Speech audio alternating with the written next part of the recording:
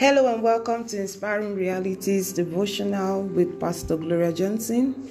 Our topic for today is overflowing with thanksgiving. Our anchor verse is Philippians 4 verse 6.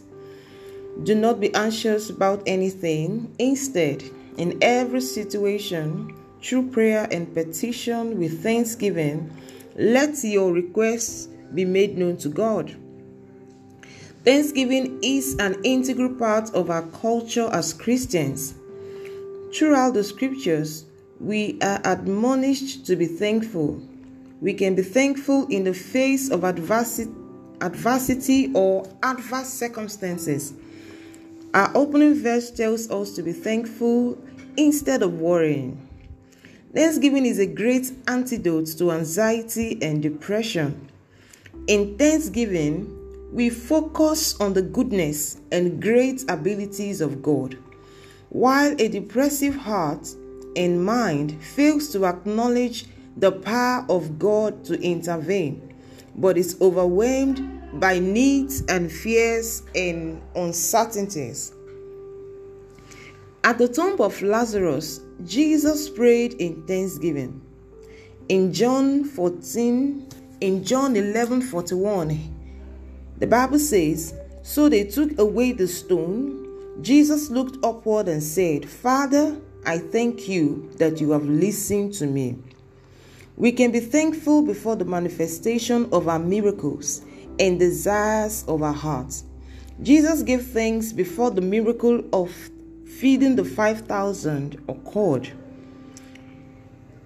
In John 6 verse 11, the Bible tells us that Jesus took the loaves, and when he had given thanks, he distributed the bread to those who were seated.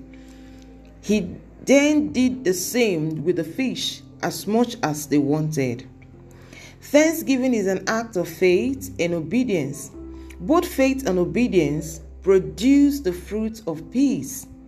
If you want the peace of God to flood your heart, then develop the attitude of gratitude. Let the peace of Christ be in control in your heart. Remember, Colossians 3:15 says, Let the peace of Christ be in control in your heart, for you were in fact called as one body to this peace, and be thankful. Thanksgiving is a principle of success that we must operate if we intend to continue to experience God at work in our lives. We must learn to overflow in thanksgiving in every season of our lives. We make God a proud Father, and by our attitude of thanksgiving, we demonstrate that we are mature sons of God. Hallelujah.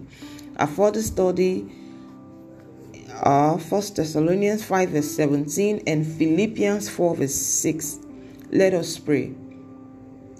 Our Father in heaven, thank you for your word and grace to be happy and joyous in every situation. I repent from worrying and I refuse to be depressed or saddened. I choose to remain happy, thankful, and rejoicing in every season of my life. With great gratitude, I anticipate the fulfillment of your promises to me. The joy of the Lord is my strength. In Jesus' mighty name, amen.